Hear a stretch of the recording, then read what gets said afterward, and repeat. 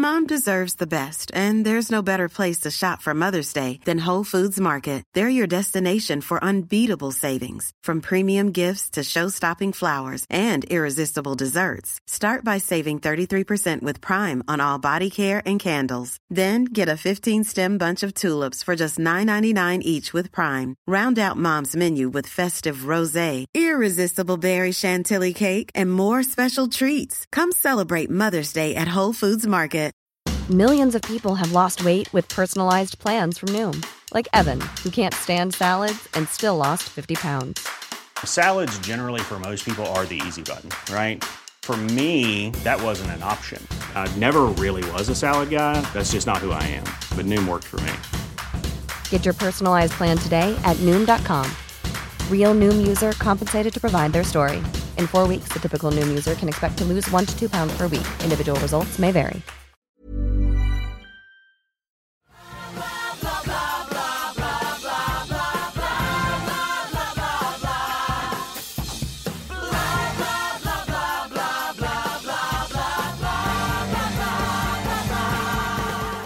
Hi, everybody. Welcome to the Billboard on Broadway podcast. I'm your host, Rebecca Milzoff, senior editor at Billboard and Broadway fan extraordinaire here. So there is not a lot of mysterious lead up I can give you to this week's episode. It's just that exciting. All I can say is that if you like music and if you like really smart comedy, and if you're perhaps also a big musical theater fan like me, there is one show on TV right now that stands out above all the rest, and that is the CW's Crazy Ex-Girlfriend. The creator and star, Rachel Bloom, has a background in both sketch comedy and musical theater, and she happens to be brilliant at both on a consistent weekly basis, which is pretty incredible. In each episode of the show, there are several songs that are typically not only hilarious, but really also have heart and could work very well in the context of an actual musical. And the funny thing to me is that while some of them turn into grand production numbers and are so funny, they're often about very normal subjects for real people, like female friendship, relationships gone wrong, having a drinking problem, the ridiculousness of getting ready for a night out, and even having, and I quote, heavy boobs. Bloom works on the music for every episode with supervising producer Jack Dolgen and executive music producer Adam Schlesinger, who you might know also as one of the original members of the band Fountains of Wayne. The show right now is in the midst of its third season, and the trio of songwriters just recently passed the pretty amazing milestone of having their 100th song on the show. Since the show will be having its last original episode of the year tonight, and then the winter premiere will be on January 5th, it felt like what better time to bring Bloom, Schlesinger, and Dolgen to the Billboard on Broadway podcast for a very, very enjoyable conversation. You're like Professor Snape in his sad dungeon with his potions, 'cause somehow you don't have that sucky thing called emotions. 50 shades of morally gray, and thongs are so uncomfortable, so strip it all away. Strip it all away. Strip it all away. Strip it all away. That was just up my butt. Since one person is not in this office and two people are here with me, why don't you each tell us who you are so we know who's speaking? I'm Rachel Bloom. Co-creator of Crazy Ex-Girlfriend. I also play Rebecca Bunch, and I also am one of the songwriters. I'll just make some mouth noises first. Wow. I'm Adam Schlesinger. I am one of the songwriters as well, and I am the music producer on the show. Executive music producer. Yeah, that's a title that Aline made up for me, which I like very much. Lean in. Executive music producer. You sound very important. Thank you.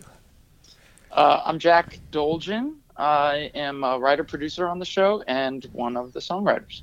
Hooray. So the first thing I wanted to talk to you all about, having now written over 100 songs together, which is pretty incredible. In both the pop and musical theater worlds, I feel like getting songwriting teams together can take years. And even then, finding a vibe that works can take even longer. So how did the three of you get together in the first place and realize, okay, we have sensibilities that will work writing songs on a weekly basis together? I feel like this is the first scene in the musical that we're about to launch into. Wow. Well, I'll start. I had started working with Jack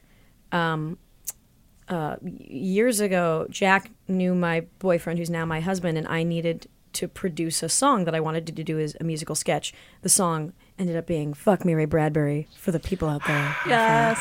Oh my God, Adam's breathing weird. Oh, that was applause. No, I know. Oh. I was no butting the bit. Okay. I'm sorry. And so I approached Jack to help me write and produce the song. And then Jack and I he produced and co-wrote most of the songs that I did on YouTube before Crazy X. That's how I met Jack. And then I came into this because I was friends with Aline McKenna, who's the showrunner. And I'd never worked with her before, but they were looking for somebody to possibly just write some songs and help with production. It was a little bit nebulous what my role was going to be at first. But I came into, they were already a team, and I just said, well, you guys already have a thing going, and I can do as much or as little as you need me to do. If you want me to write stuff, I can write stuff. If you got it, you want me to just produce it, I'll just produce it. And eventually we just kind of hit a groove where we were all writing and trading ideas, and we sort of had similar sensibilities anyway. I mean, it was a tremendous amount of luck. I think, Rachel and I just clicked right away, and that's a certain amount of luck, just like that, two people work together for the first time and it's like, oh, this is really good. And we kept working together and it worked well. And then to add a third songwriter into the mix, regardless of how, Adam is obviously like so talented and had this incredible career already, but just because people are talented songwriters doesn't mean they'll write well together. There's a chemistry and there's a magic factor to that. And when the three of us started working together, it just clicked right away. It was really like, the luck of that is really not lost on me, that like somehow we all jived right away. And I actually think we've gotten even better as we've written more songs. Fortunately, we've been able to write a lot of them. Yeah, and I think what's really great is we all, for the most part, have the mentality of best idea wins, which is kind of how we all end up collaborating on every song. And even if someone does a pass, say someone is like, I got this song, I'm going to write this whole song, we still then will, chime in with various things. And it's just, I don't know, I feel like there's very little ego about, it's just like best idea wins. It's also because there's so much that we have to do that it's almost like if somebody has an idea that is good, we're all excited that one's something we could check off the list of like to do. It's like, oh yeah, that's good. That'll work. Let's move on to the next one, Mm-hmm.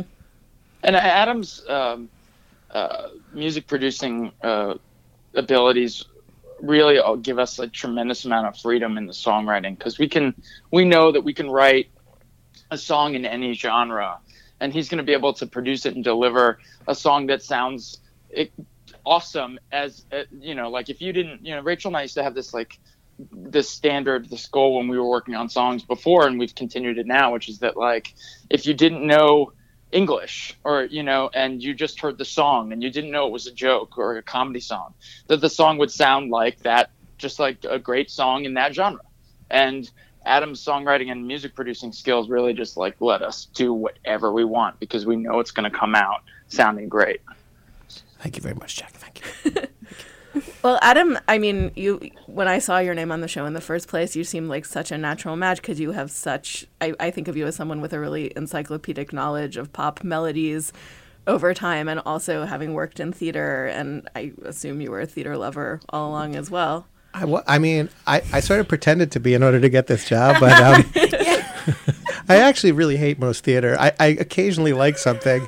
But most of the time when I go to see something in the theater, I walk out just like muttering about how terrible it was and just angry about the songs. Oh, sorry, that was my phone. Jesus Christ. So amateur. No, I think that there is huge potential for real comedy in music and real comedy in theater, but a lot of time it's not taken advantage of. And I think what's so amazing about what Rachel's been doing is that it's actually funny, and it's also actually really musical. So, I love the idea of funny musical songs, but most of the time when I go to see a show, it's not really that funny. It's kind of like clever funny or just not funny. So this show, I think, is just actually funny. So I was excited to get involved, and this job for me is like the perfect fit for my weird skill set. There's no other job like this that I know of where you can come in and do all these different genres and write comedy and just trade ideas with people that have similar sense of humor. I wondered if it's the fact that you're always working within or referencing some genre or some show or composer. Is that freeing in a way for you guys, that you don't feel like for every song it has to be like some new sound that nobody has ever heard before? Yeah, I mean, I think that's what...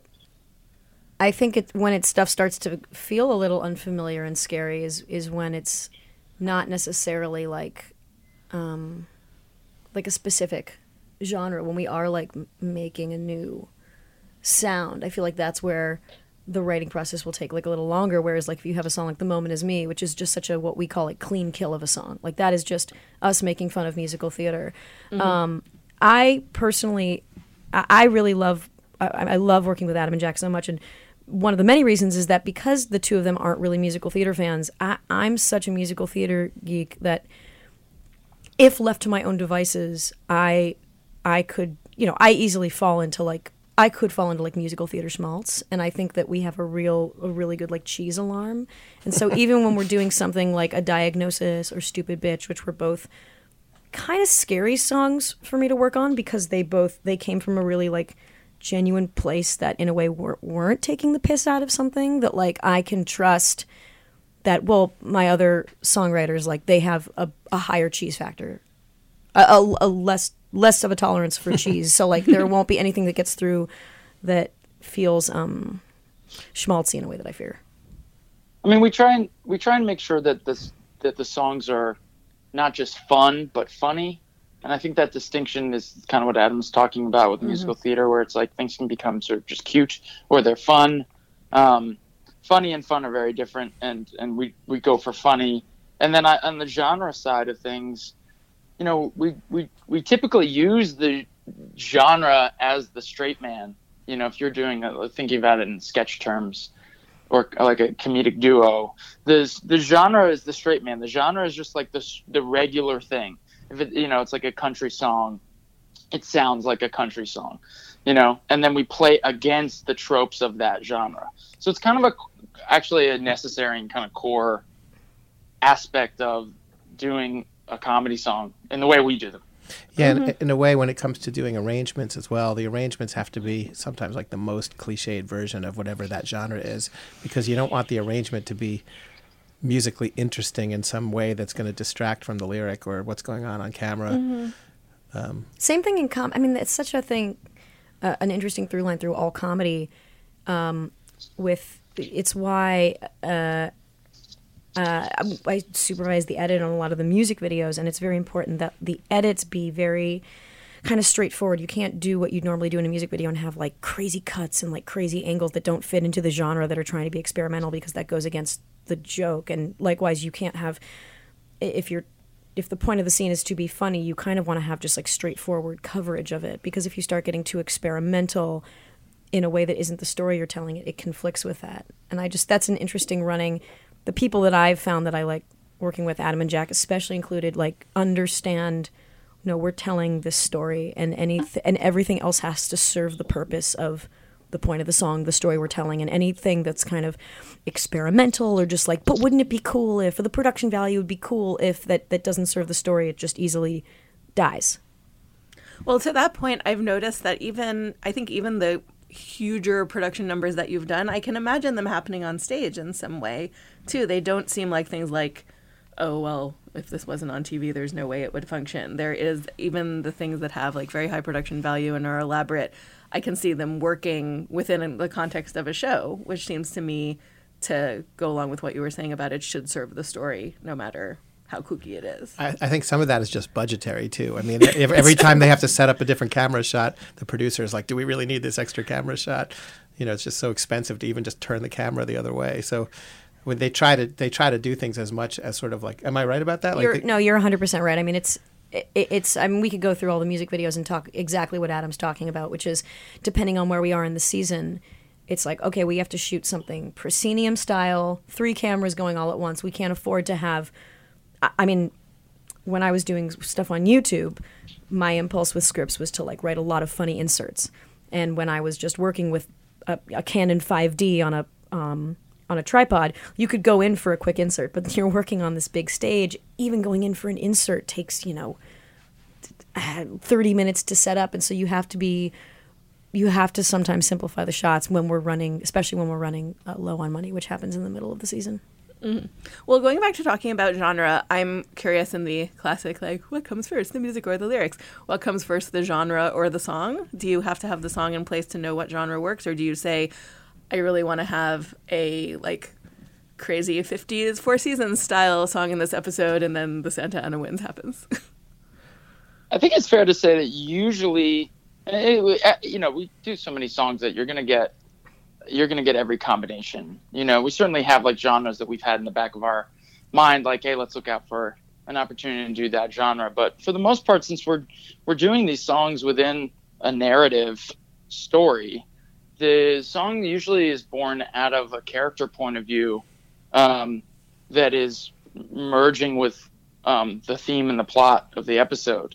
And so the idea usually is coming out of some sort of internal or emotional experience for the character, and the joke of it or the like point of view then sort of begs a certain genre, or what's the genre that will highlight that joke or that point of view best. And sometimes it's the other way around, but it seems like, would you say, Rachel, that that's more often than not? Yeah, I mean, it's a tough needle to thread, finding not only the premise of the song, but like even just the hook or that chorus line is the hardest thing, because you're trying to serve so many masters. You're trying to create a comedy song that stands on its own, but also you're not trying to create something that comes out of left field. I think a lot of general comedy songs in a vacuum can be about really trivial things, but on our show we would never be like, I'm going to go get a cup of coffee. You know what I love most about coffee? It makes you shit. We can't really, which is a great song, but we can't really do that. So I think that's like the hardest. That's always like the hardest thing for us, and sometimes that comes from, it's going to be like a Renette style song about Rebecca and her mom, but like, okay, well, what's the actual chorus of that? Mm-hmm. And that's why a lot of the songs the idea from the song happens in the writer's room. So while we're breaking the story or figuring out the story, the plot, what's going on with the character, and we're working like through the arc of the episode, we're finding and looking for those song moments. And so usually that's, it's kind of an intellectual thing, or you're exploring the emotion of the character. So it sounds to me then like the writing of the songs isn't necessarily the first thing that happens in the process for every episode. No, I mean, it rarely happens. I mean, if we're in the first part of the season, there are certain songs we've had in mind. I mean, definitely, I know that I wanted to do some sort of sexy Fosse song. That was Rebecca singing to Nathaniel.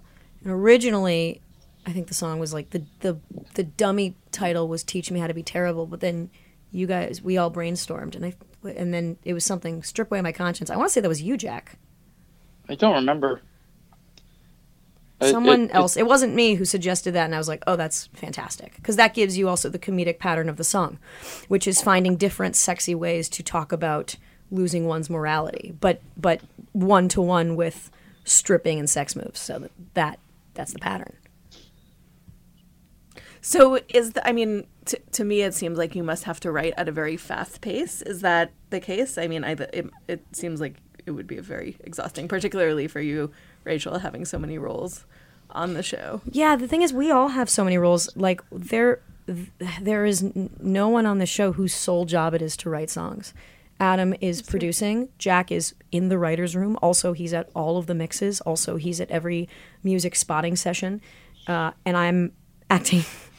And so it's very, very, it's hard, right, guys? Yeah, I mean, we try to stockpile stuff before production starts at the beginning. We usually get together a couple months before production and shooting begins and try to get as many songs going as we can, because we know eventually it's going to catch up, and then we're going to get, behind, or if not behind, just closer to the deadlines as we go. Mm-hmm. I have a fun idea. This is not planned, but to give you a sense of our process, you guys are going to hate me. Like, give us Oh no. no. I'm not saying we have to write a song right now, but I'm saying to give you a sense of how we brainstorm. Like, just make up what's a storyline. Just make up a storyline on Crazy Ex, and just we'll spend like 2 minutes being like, what song would highlight that moment. So just anything. Okay, I would say, like, Josh strikes up a friendship with whoever is selling all the bubble tea. Great. Okay, great. First of all, love that. Josh strikes up a friendship. Okay, so, but what's like an emotional thing that could happen in the story? Do they like each other? Do they have a fight? He is feeling lost because no women are in love with him, and he looks across the, like, counter one day, and all of a sudden, like, the person, whoever it may be, male or female, just sort of like lights up with little glitter, and he's like, oh, I never considered this bubble tea person who I see every day, but who provides this like comforting like you were there the whole beveraging to time me. and I didn't see you. Yes. Which is a song we wrote called Duh. Yeah. But also, Well, okay, so there might be something to like he loves me like I love like I love boba. Like, you know, like if you comparing or creating like a symmetry between the emotional connection with a human being with how much he loves bubble tea. yeah, I was thinking like I kind of am having this visual of like Josh surrounded by floating bubbles of boba, and sitting on one of the bubbles is like this girl that he's falling in love with, and it's a song that's like, love is a lot like boba tea, but the game of it is that it's like metaphors that keep falling apart, where it's like love's a lot like boba tea in that it's chewy, I guess. And that could be the game. And that could be the game of the song where he's like trying to find the like The similes, metaphor that works. a metaphor that works, but like it never actually works. And and then he just at the end he goes, fuck it, I'll just ask her out. Tap tap tapioca of my heart. There we go. And I think it would be. I don't know what bubble tea is, so this is a hard one What are you for me. talking about? It's I don't- boba. It's Tapioca tapioca balls I in a. don't know what that is. What are you? I have Have no you idea. watched the Do show you watch Crazy Ex-Girlfriend? Yeah, but I mean, I don't know. Wait, you've never had boba? No. I don't. It's Very really disgusting. good. It's well, okay. Let's not be culturally insensitive, but It's a chewable beverage. I'm It's sorry, true. Jack. You know what? You're Wait, entitled is to your It's opinion. not culturally insensitive to not like a drink. Well, you know what? I'm not the arbiter of this. I'll just say it comes from Taiwan, and I find it delightful. I'm with you. My younger daughter, I'll be like, we should go to a Japanese restaurant tonight, and she'll be like, why do you have to call it a Japanese restaurant? That's hilarious. Like I'm being racist. You know what, Jack? I'm sorry. You're entitled to your opinion, and that was not culturally insensitive. In fact, that was culturally insensitive of me to pin you for being culturally insensitive, and I am so, so sorry. And this is how we write a song. Yeah, this is literally how we write a song. Done.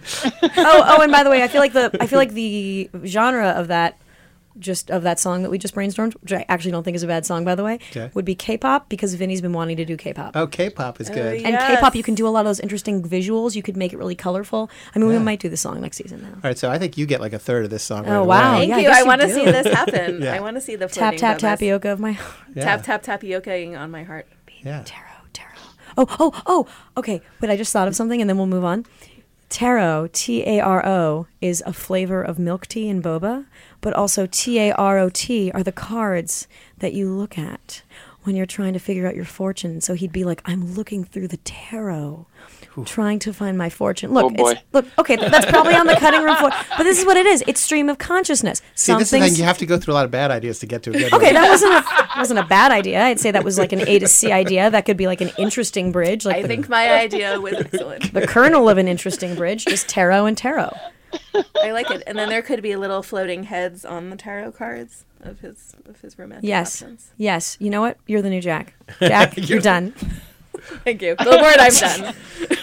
Jack, I'm so sorry. That was really insensitive of me. You're not done, and I really value you as a coworker and a person and a friend. Amazing.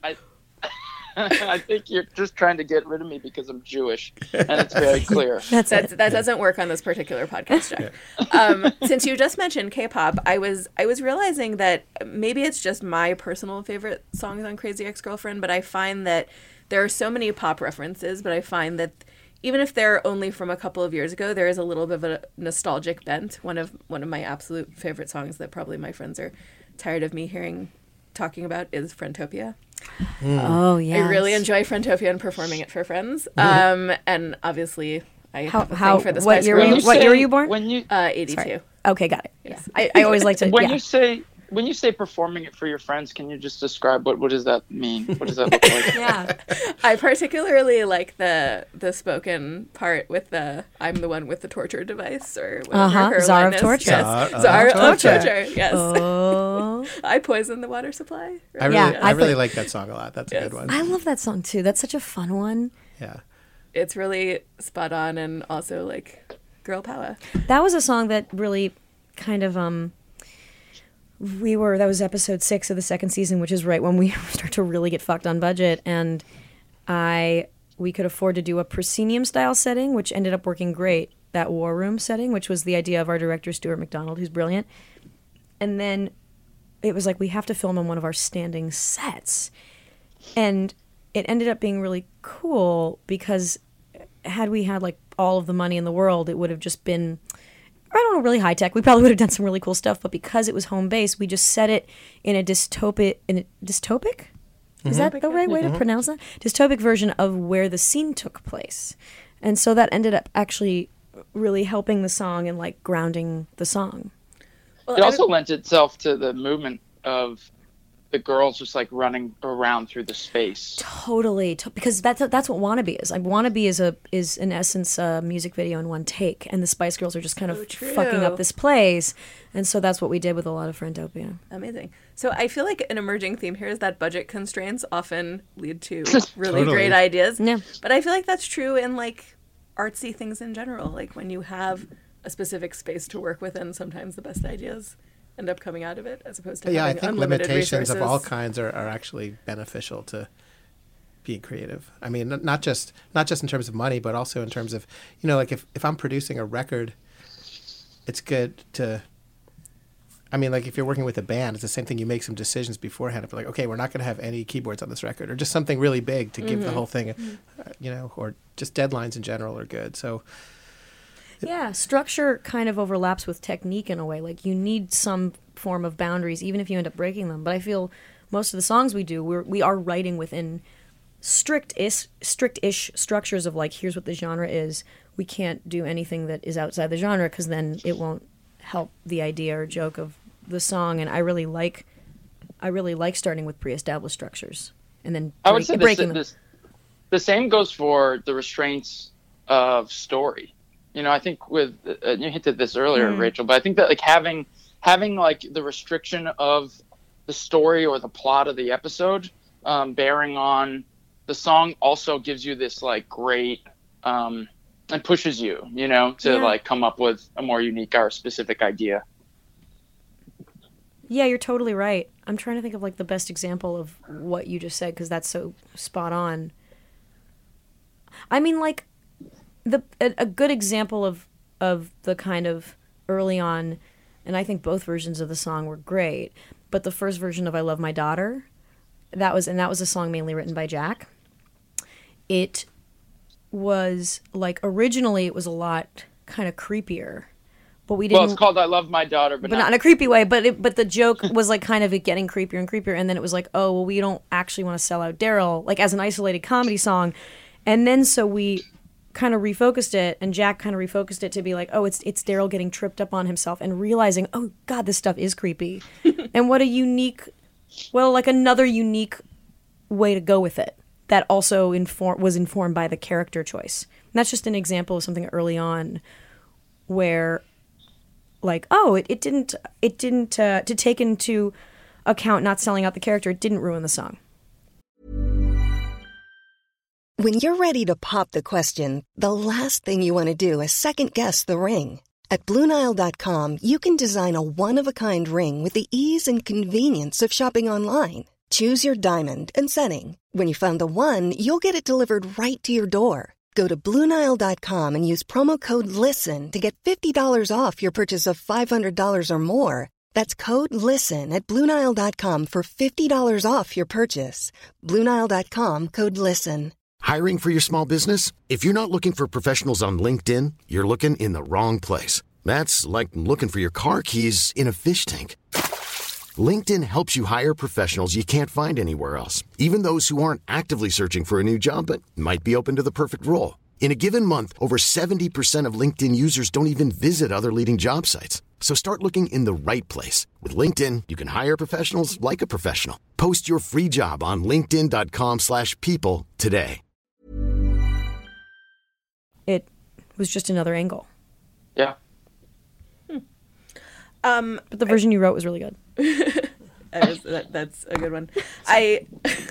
People are being attacked by microphones. I want to talk about this season specifically a bit, and starting with the theme song. Oh,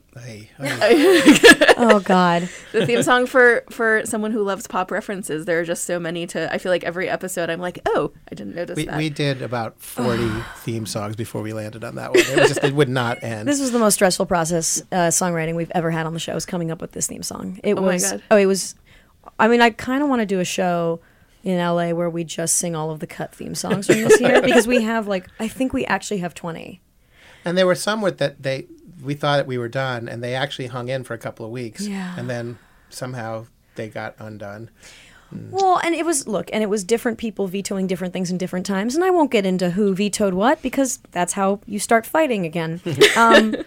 But what the kind of crux of it was that we started writing the season, and it was about this girl hell-bent on revenge. But then as we continued to write the season, it became clear, and we already kind of knew this, but the more that we wrote the season and kind of delayed settling on a theme song, the revenge part it's really only the first 4 episodes. And so it was like, okay, well, do we want to live in a revenge theme song when we're, past the idea of revenge? And so because it's such a propulsive season, it's more plot than we've done in the first 2 seasons. I mean, the first season, she doesn't even admit to anyone that she loves Josh until the 9th episode, which is why that theme song sustained itself. The second season is she never stops being in love with Josh. And so I think that is what made it hard, is landing on the theme song. Well, I was curious, going back to the beginning of the show, did you always plan to have a different theme song for each season, or was that something that happened as the show evolved? Did you? I don't know. I didn't know about it when you said, "Hey, I want to do a new theme song for season 2." Oh, and I remember I was that. sort of like, yeah, people don't really do that. That's Yeah. kind of like you leave that alone, because that's like the brand of the show. And Yeah. Rachel was like, I don't give a fuck. I'm going to do whatever I want. Yeah. I can have 20 theme songs. Very rogue about it. Yeah. I think there was one point this season where you, Adam, were like, why don't we just have a different theme song for every episode? Yeah. And then it was like, no, Sarah Kaplan, our line producer, will kill us. It was, no, that wasn't necessarily the idea. It became clear halfway through the first season that after Rebecca had admitted she loves Josh, the whole song was about, but that's not why I'm here. The whole song was about denial. And so, I mean, there was this moment in the Dream Ghost episode of the first season where Dr. Copian says, like, tell me what your deal is again. And Rebecca looks at the camera and rolls her eyes. And because in the script we were feeling like, oh, we've told this story so many times. She's admitted she loves Josh now. And then when we changed it for the second season, that's when we set the bar for ourselves to change it every season. It's hard. It's really hard. It's a hard show. Well, I mean, number one, it's possible that I'm slow, but for both the second and third seasons, it took me a few episodes to realize that the theme song had changed and that it wasn't just like a musical number opening each episode. That's a good point, actually. Never thought of that. That was one thing. And then, I mean, I feel like the theme song for the first season seemed to so like completely encompass what the conceit of the show was going to be. Yeah. And I wonder if you see the conceit as something that has changed as you've gone through 3 seasons. Yeah. I mean, certainly every season has an arc, and it has a trajectory that's unique within the greater arc of the series. So it's kind of cool to highlight that with a theme song each season, almost the way you would like, a chapter. It's like a new chapter. Mm-hmm. No, it does a little bit of reframing. Well, so going back to this season's theme song, I mean, it's very fun to see all the little, I mean, the Carrie Underwood moment is a personal favorite of mine. Yeah, it ended up great. It did. I love it. I really do. I love this theme song. Yep. And yeah, it's great. So and the video is great too. I mean, it came out visually really amazing, I think. So what were you thinking? Directed by Joseph Kahn. Yes, who directed episode 4 as well, and also directs most of Taylor Swift's videos. Interesting overlap. So what were you thinking when you were putting it together? Like, what did you want to be referencing? Like, I mean, to me, it made me think, like, I'd never realized how many different ways of looking at a woman as crazy as a good or a bad thing come up in pop music. Well, it came from the idea of, here's what happened, is that the theme song for the first 2 seasons was, what is the story Rebecca's telling herself? Because our show's kind of meta in that we're taking on tropes partially because this is a person who doesn't know who she is inside. And so she looks at outside tropes to define who she is and what she does. And so the story she was telling herself, the narrative was, Josh just happens to be here. And that was most of season 1. Season 2 is, I'm just a girl in love. I'm not responsible for anything. Season 3 became a little harder because the story she's telling herself keeps shifting.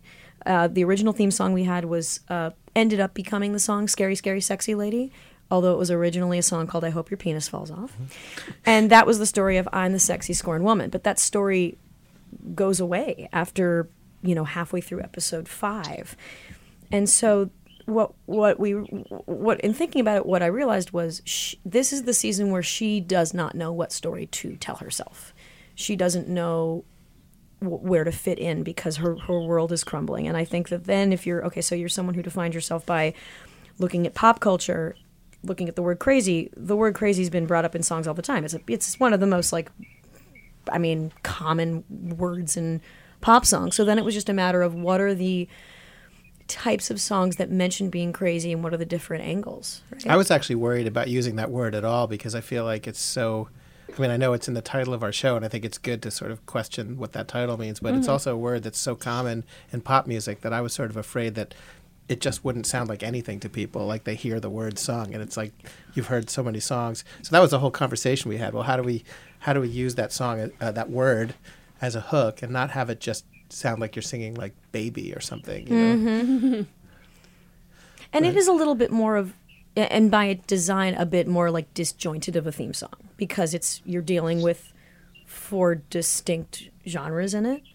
And so it finally gels in that last part, but we only have like 30, 40 seconds for the theme song. And so it's definitely conceptual and almost like really like sketch as a song than we've done with other theme songs. I feel like I'm hearing chirping birds. I'm also hearing birds. Is that from your end, Jack? It's absolutely from my end. I live with I don't know how to describe it, just a giant family of birds in my home. It all makes sense now. Wait, but weren't there birds at your old place that also drove you crazy? Yeah, there's birds everywhere I go, and they sing to me. They're on your shoulder usually. This is very just Cinderella-esque. but like it always follows you. Like this is not a problem that I've ever had. No, it's a big problem for me, and honestly, one of them is very, very mean and tries to get me to do things that I know I shouldn't do, but... That's the one on your left shoulder. So convincing. I really like the idea of a movie about Jack being a Disney the unwilling Disney princess, that he can talk to squirrels and birds, but he really doesn't want to. Get away from me.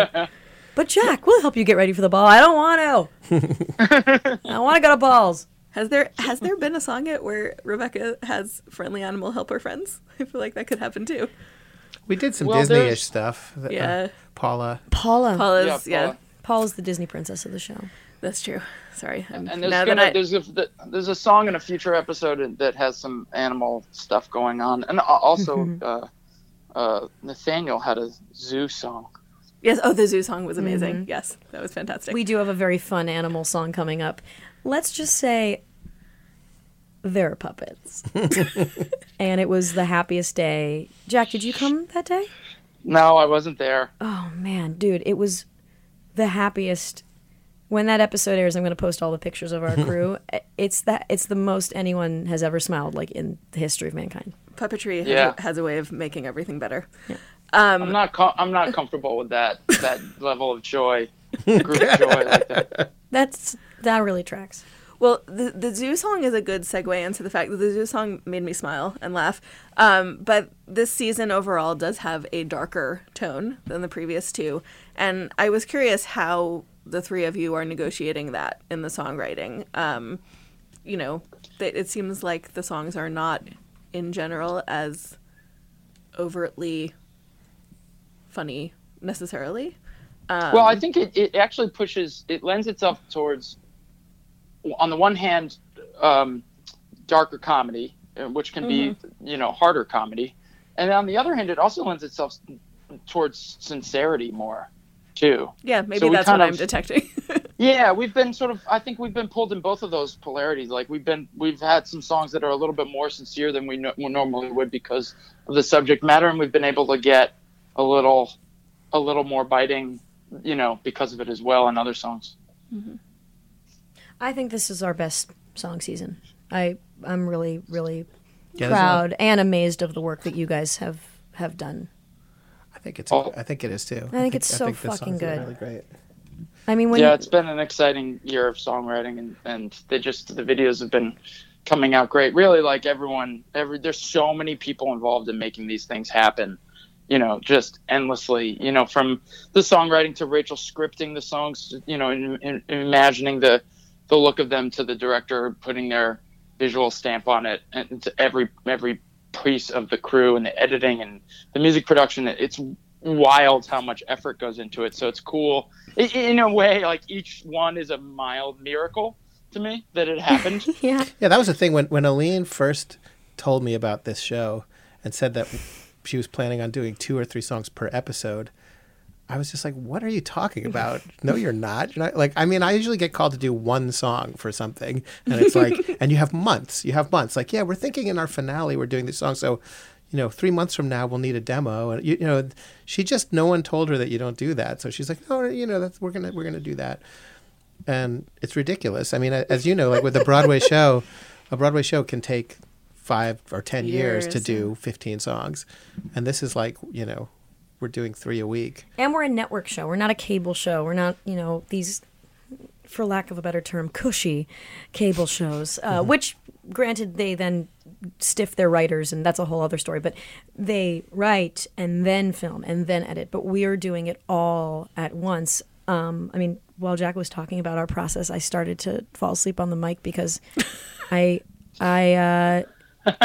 in between press stops on this New York press tour right now. I have to be watching episode 10, and I just gave notes on the music videos for episode 10 last night, and then I realized that we have 3 more episodes to go. And I'm not even filming right now. You can't even zoom out that much. It's just like, gets overwhelming. Oh God, I gotta tell you guys, I'm not gonna say what the song is, but in the duet in episode 10, there was a really funny gag that we came up with during filming that we filmed on the spot, which rarely happens, and it totally made it in the cut, and I can't wait for you guys to see it. It's really funny. Love it. Were you there when we filmed that, Jack?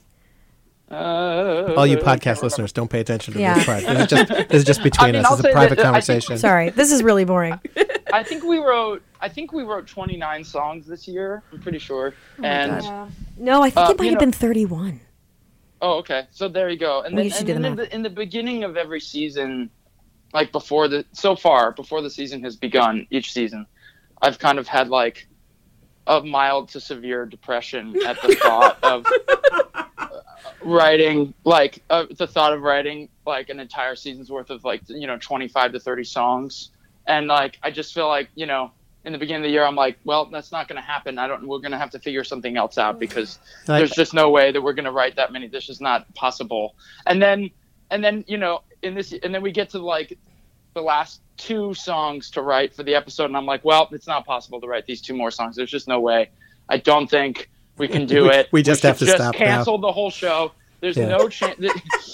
Each song feels like it can't. I can't believe it happened. When we finished writing it, I'm like, well, that was just luck that we wrote a song. Yeah, it does feel kind of kismet-y, doesn't it? I look back on all the songs, and they kind of go by in a blur where you're like, how did we do that? I feel like we've just been writing these songs for our entire lives. I was never not working on this. These.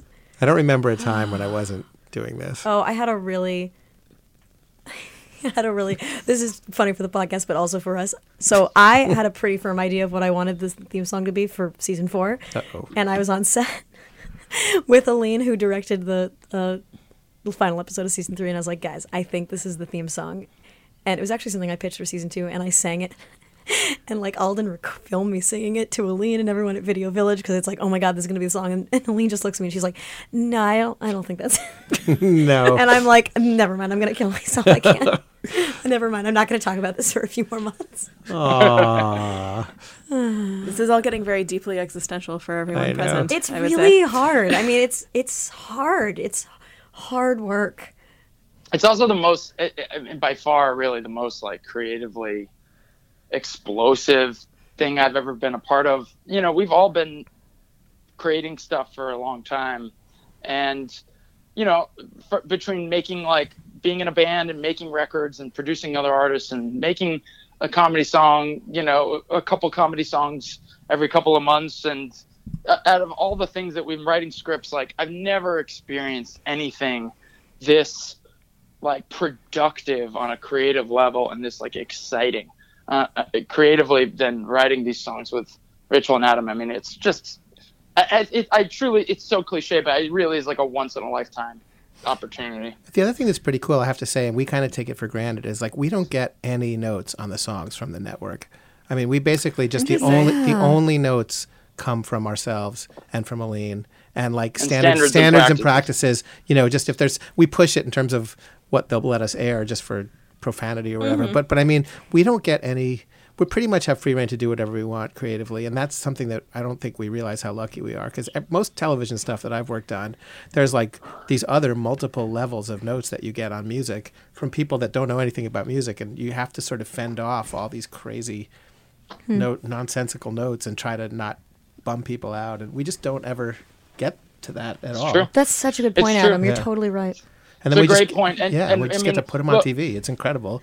We've been putting, you know, in every song in the initial draft, we put the phrase "raging boner" in, and we still haven't gotten it through. But I think we can say raging. I think we can say raging boner on. What if it was? Yeah. Can we say that? Said it faster, maybe. Yeah, we can say boner. I think we can say raging boner. Yeah, I think you can say I had a rate. What if with the French accent, like bonheur? Aroused. Well, no. Okay, Nathaniel was talking about being erect. No, we had to change. He said, if we can say raging boner, then why haven't we done the song?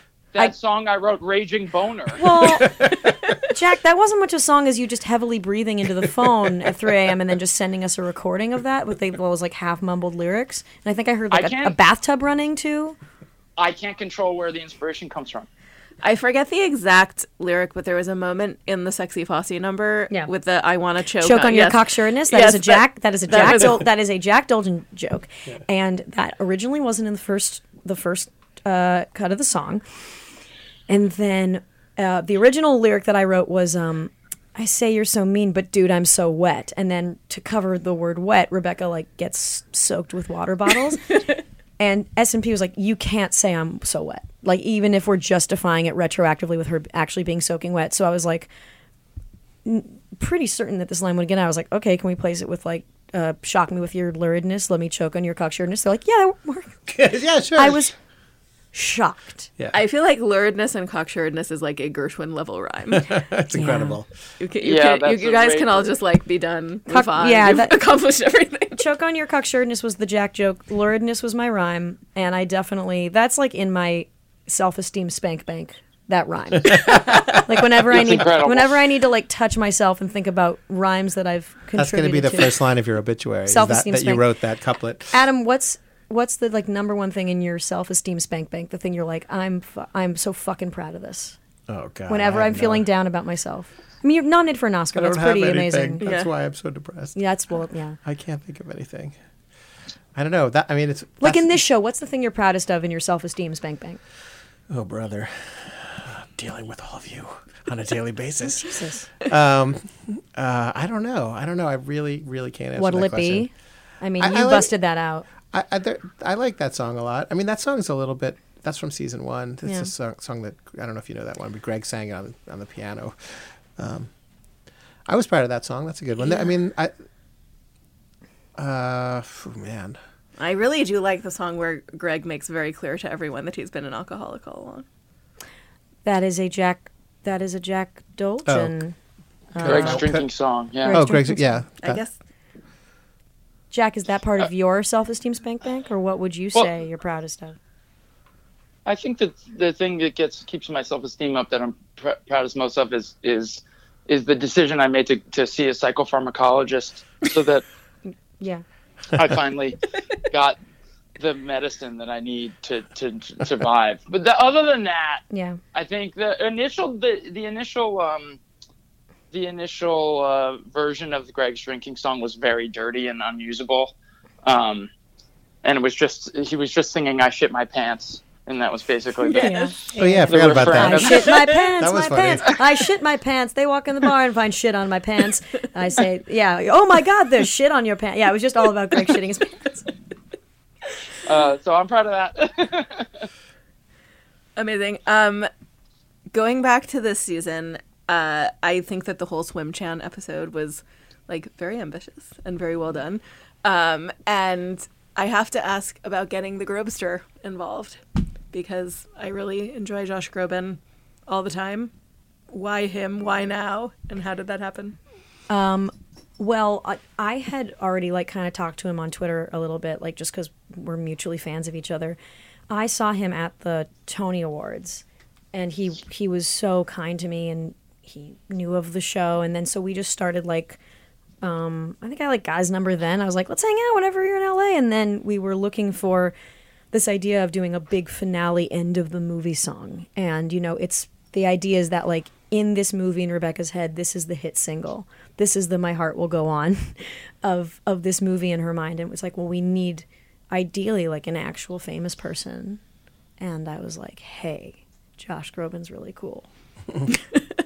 I thought he added so much to the song too. Oh, His subtle like imprint he made on the phrasing and his performance in the video, it was just fantastic. I have like a general allergy to cameo stunt, casting kind of stuff because I just think it's like it's just stupid.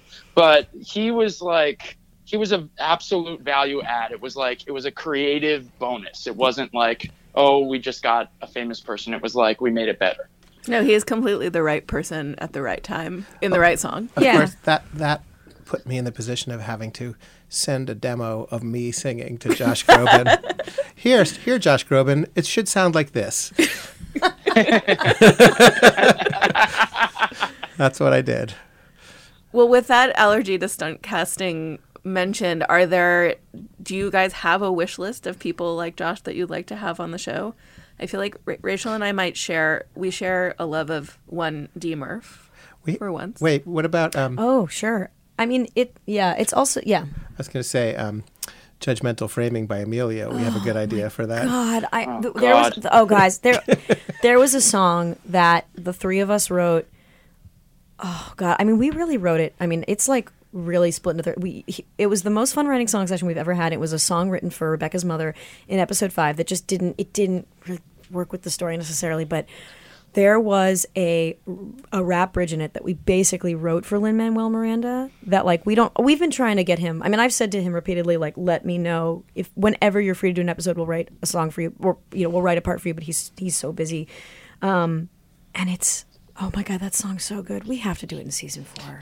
Can we say what or are we Yeah, holding who on? cares? So basically, like in the middle of this song, she was going to go to this she keeps worrying about what the guy at the framing store is going to think of her. Wait. Okay. It was, let me back it up because, Okay. sorry, this is what I do to my husband all the time. Okay. You tell the story. No, I'll tell it. It was a song called Forget It. Forget It, where Rebecca's mother's like, so you want to do all these things, forget it? And it was based on a conversation that we had with Tova Feldshuh about her mother, who was always saying, forget it. And that's a thing that Jewish parents say. And so it was a sexy pop song called Forget It. And then she goes, what am I going to say to Emilio at the frame store? Forget it. And then we cut to, because Emilio at the frame store, and I remember the rap, it went, and the frame store was called Judgmental Framing by Emilio. And then that's the name of the store. And the rap was like, moms always worry about what semi-stranger's gonna say, and they're right. We think about it all day. And then it was like something. We don't have our own kids and our own lives. Damn, Naomi, thought you was a good mom. I'm gonna mess up all your frames from now on. We were so excited. Oh my God. I can hear Lynn saying "Damn Naomi" Damn, too. Naomi. Thought you was a good. Yeah, maybe we'll do that in season 4. It's okay if we spoiled it a little on this podcast. That doesn't matter. Yes. Well, God, that was a good song. Yeah, there's not room for all of them. We have a lot of good ones that were on the cutting room floor. We should do a CD at the end of the season series where we just fully produce like some of the cut songs. Yeah, I mean, we have some demos up on Spotify of songs that didn't make it that are kind of fun to hear if you're geeking out. I'll be back in touch when you complete the Boba song. I'm sure you will. I am sure you will. I'll say hi. Podcast in hand, lawyer on your right. Yes. Podcast is the thing you carry. Your reputation for being litigious is very intense. It precedes me, yes. It's very bad. Well, thank you, all three of you. This was really fun. Thank you so much. Our pleasure.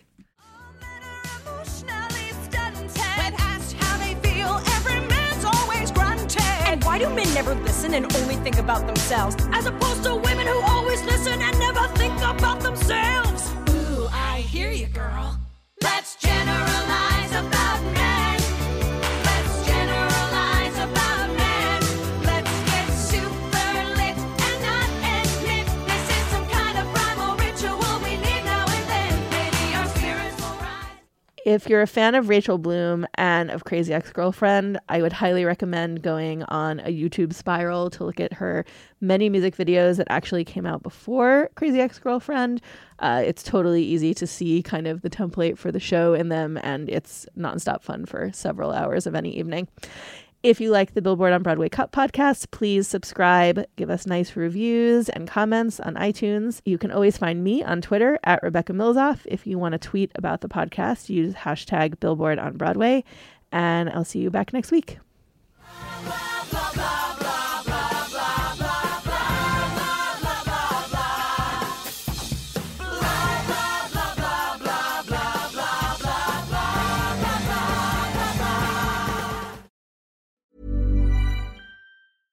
Flexibility is great. That's why there's yoga. Flexibility for your insurance coverage is great too. That's why there's United Healthcare Insurance Plans. Underwritten by Golden Rule Insurance Company, United Healthcare Insurance Plans offer flexible, budget-friendly coverage for medical, vision, dental, and more. One of these plans may be right for you if you're, say, between jobs, coming off your parents' plan, turning a side hustle into a full hustle, or even missed open enrollment. Want more flexibility? Find out more about United Healthcare Insurance Plans at uh1.com. Even when we're on a budget, we still deserve nice things. Quince is a place to scoop up stunning high-end goods for 50 to 80% less than similar brands. They have buttery soft cashmere sweaters starting at $50, luxurious Italian leather bags, and so much more. Plus, Quince only works with factories that use safe, ethical, and responsible manufacturing. Get the high-end goods you'll love without the high price tag with Quince.